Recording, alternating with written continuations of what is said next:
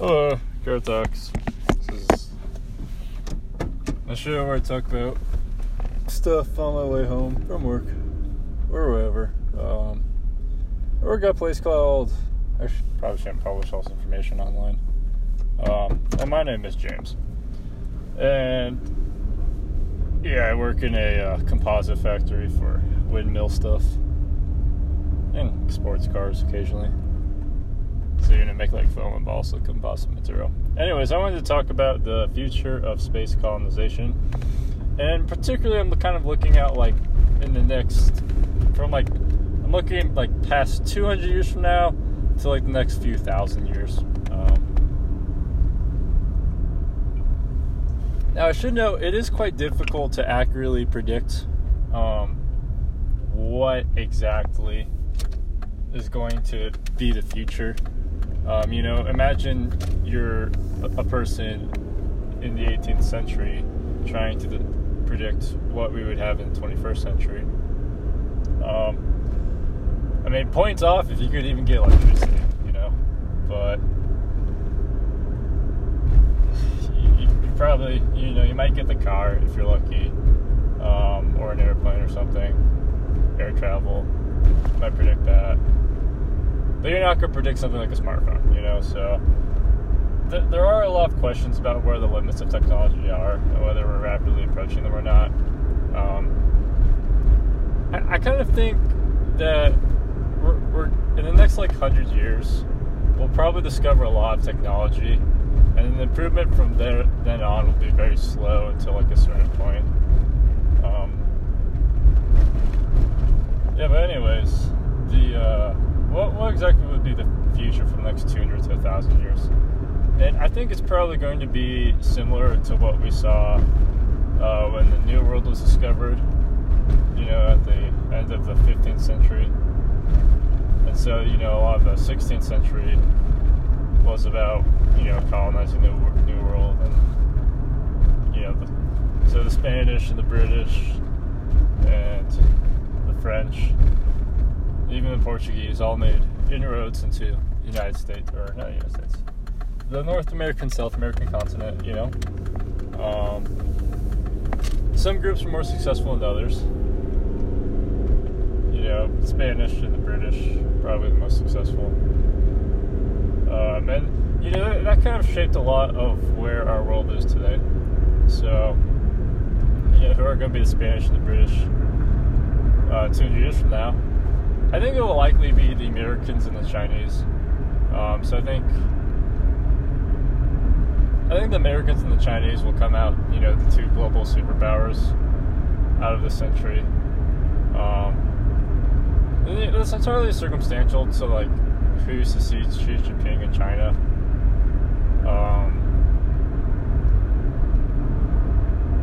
But I think the thing about China is that it's basically a self-sustaining dictatorship at this point. So or oligarchy of sorts, totalitarian state, self-sustaining totalitarian state. So I don't think it's prone for collapse or anything. It used to be that we kind of thought, the Soviet Union collapsed because of failures of communism. Maybe Chinese government will go the same way. If anything, it's probably improved more than we would have liked. So I think, at this point, they've nixed the system to make it self-sustaining. And it's kind of self-sustaining and improving. And that's a little bit alarming. Because, who would want to live under Chinese government, right? But luckily there will be the Americans to cancel them out.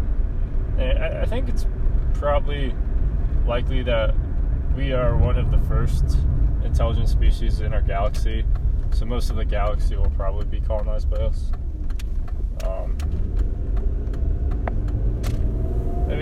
There might be another species that's within a few million years of us that we'll run into.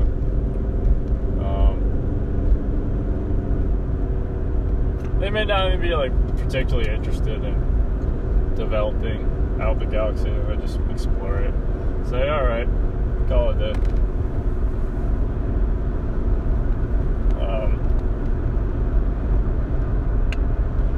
Yeah, but I do think it'll probably be the Chinese and the Americans who will be launching the most spaceships.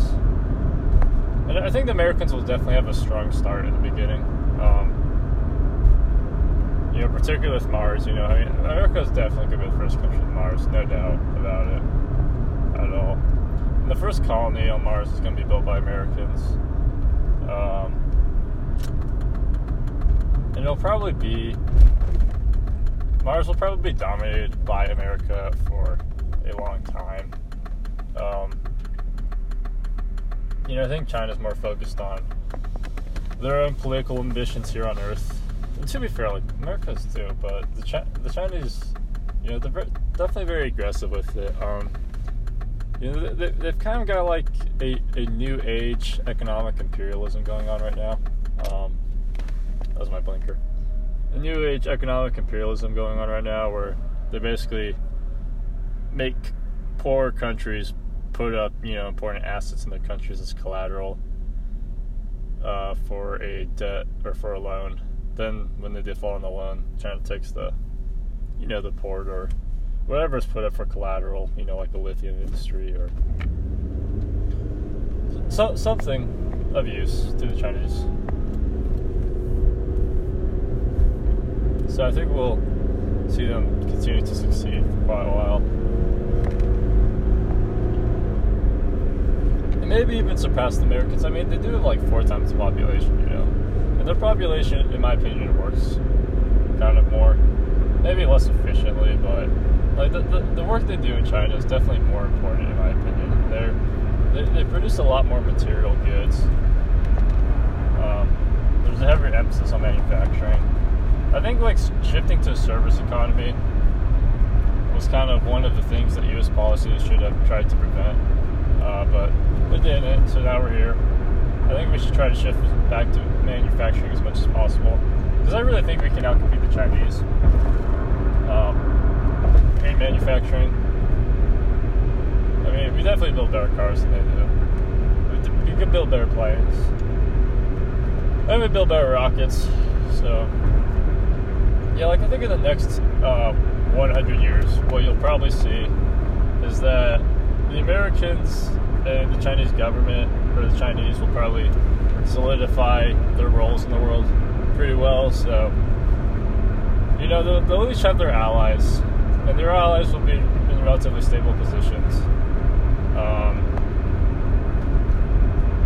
And they'll develop, you know, what countries haven't been developed yet into, you know, very, like, better than the current first world countries right now is what they'll be developed into.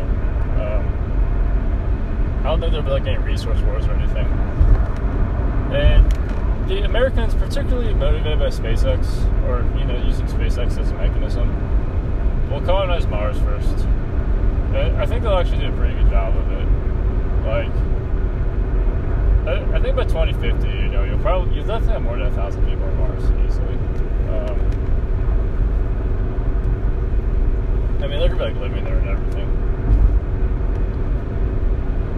And, you know, I think like the first, you know, kind of interplanetary human-rated transport we'll have will be Starship, which is a ship built by SpaceX that, you know, carries.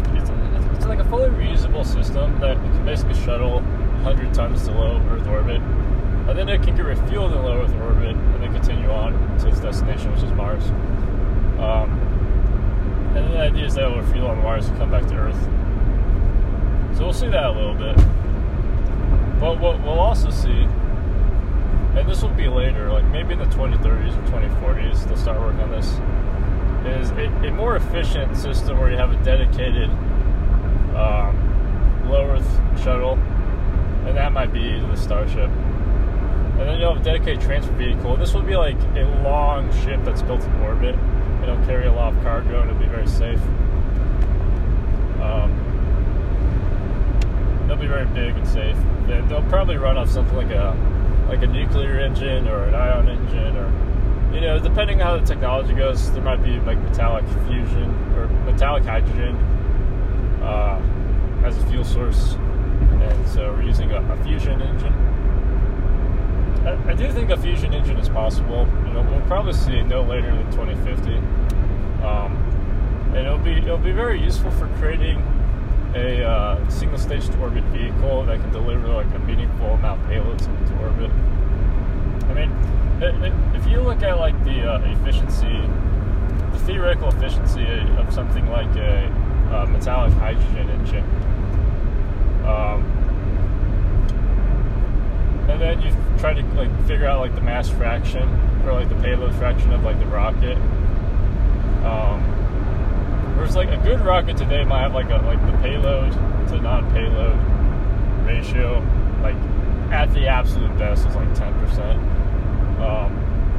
But with a metallic hydrogen rocket, you might be able to get like the fuel down to like 30% or 40%, and then the rest of the rocket is payload, or like other systems.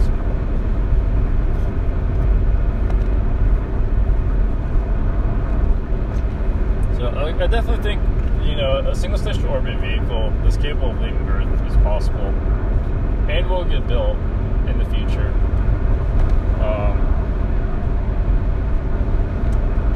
And then from there on, it'll be really easy to get stuff into orbit. I mean, especially like once we get like a fully reusable system in orbit, and if it's going at a pretty good rate, like anytime you have an industry developed around something, it progresses rather quickly. And it gets good quick. So, yeah. So Mars will probably, mostly belong to the Americans. I think the Chinese will then make their own Mars base. Probably pretty close to the Americans at first. Within like 50 kilometers or something. It just depends on how fast the Chinese space program develops. I mean, we'll likely have this copy of the American design if it goes well. It might take a while for them to kind of get up and running, but once they get running, I definitely think they'll have the economy to support it, and I think they'll have the leadership that sees this as a thing they want to do. You can't cede space entirely to the Americans, right? Would be nice, but. And then I'm not sure exactly when like a colony might declare independence. Might happen like 2070 or 2080. Like a Mars colony might declare independence from the United States. The United States government probably won't really govern the colony that much anyways. So like most of the colony decision will be entirely dependent on the colony. Like, how the colony operates will be entirely dependent on the economy.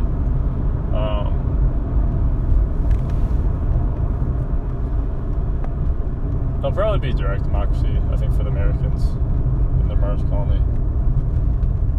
And to be fair, or not to be fair, I do think like a lot of other people from different countries will end up in the American colony, or the SpaceX colony, as it should be called.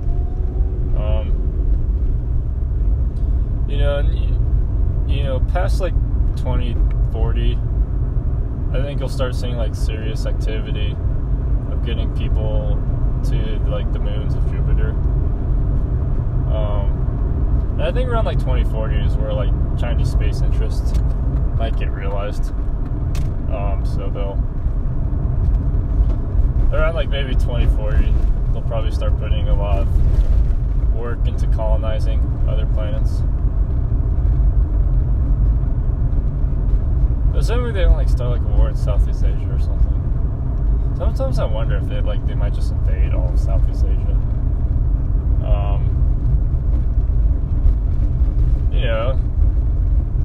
Definitely they've invaded places before, so this isn't like something out of question for them. It'd be a bold move. I think like kind of probably like one of the sources for the destruction of the Communist Party would be like an ill-fated attempt to invade Taiwan.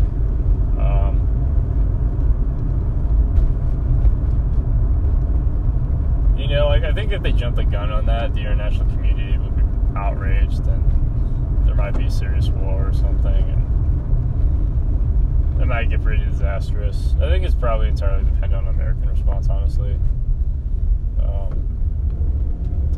Americans call out the Chinese, and that escalates into war. That's gonna be absolutely messy and terrible. But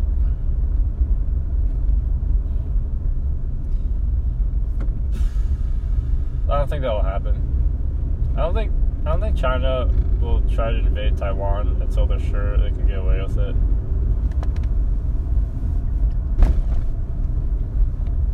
I think what will likely happen is they'll leave Taiwan alone. Like, part of me thought they were gonna invade Taiwan,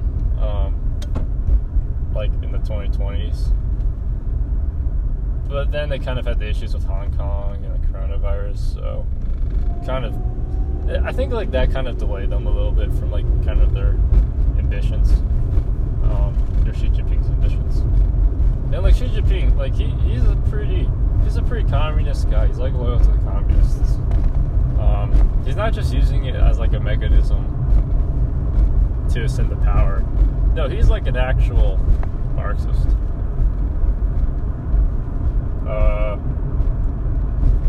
Yeah. It comes from what is called the Red Princes, which is the sons and daughters of the original communist leaders of China. But then there's kind of like a purge of a lot of communist leadership. In addition to other people. Like a lot of times in communist countries, you see like a purge of... Once someone gets to power, they purge all the people they don't trust, right? Xi Jinping's father was part of that. Xi Jinping got sent to the countryside for manual labor at a pig farm. And then he came back to he became a member of the Communist Party, worked his way up to government. I think he was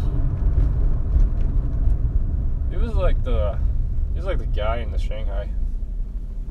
That was like the prominent area he was in charge of. And Shanghai's done very well, so, point in case. Now he runs off China. It was preceded by Jiang Zemin, right? Toadman. We'll have to see who succeeds Xi Jinping. I'm not sure it's going to be. It's not going to happen for a while. It's not going to happen for like 20 years at least. Unless he like dies. Gets assassinated or something. Yes, assuming like, the world stays relatively peaceful, which I think it will. In 2040, I think the Chinese will start going into space a lot more seriously. They'll put like serious weight behind it. And the first destination they'll go to is, of course, going to be Mars. And they'll probably build a strong economy, or a strong, set of colonies, but always lag behind the Americans, I think. Once the American colony gets self-supporting, I think there'll be like a huge explosion of people going to Mars. Once like the American colony gets up to like a few thousand people. I think like it'll really take off.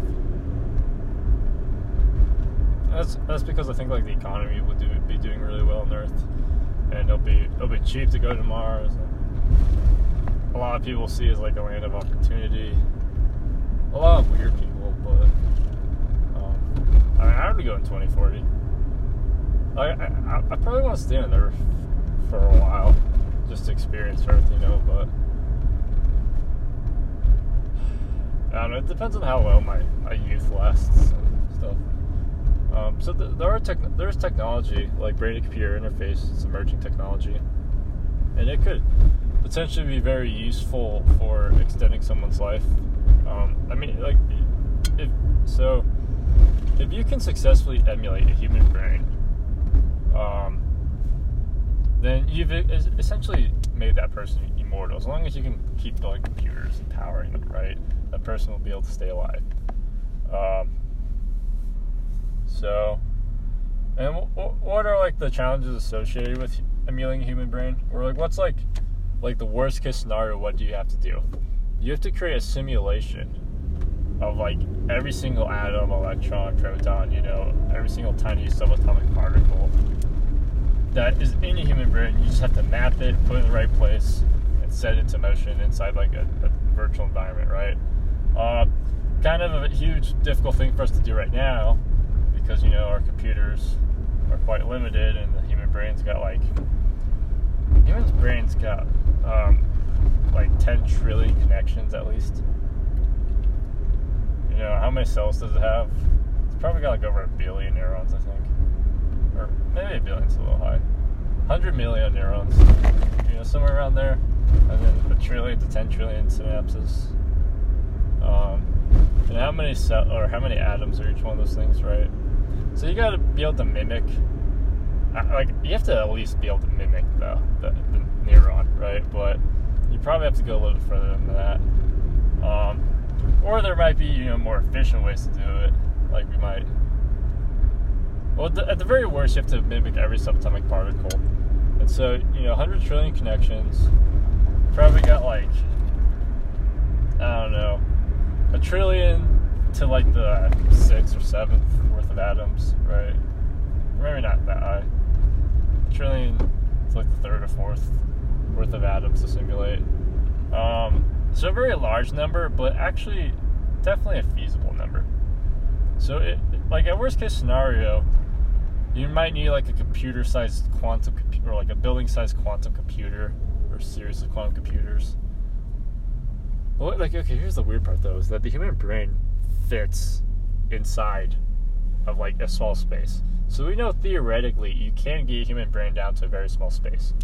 But like the first emulations of a human brain might require, you know, like an entire building full of computers. So, you know, it might start as like a technology for like, or like something for only like the rich. And then there's also like the problem of trying to map the human brain. So how are you going to do that, you know? But BCI technology is advancing rather rapidly. So if I get, you know, BCI in me and everything's all going well, I mean, it'll probably start like, so it'd be like a series of surgeries to get like a BCI in.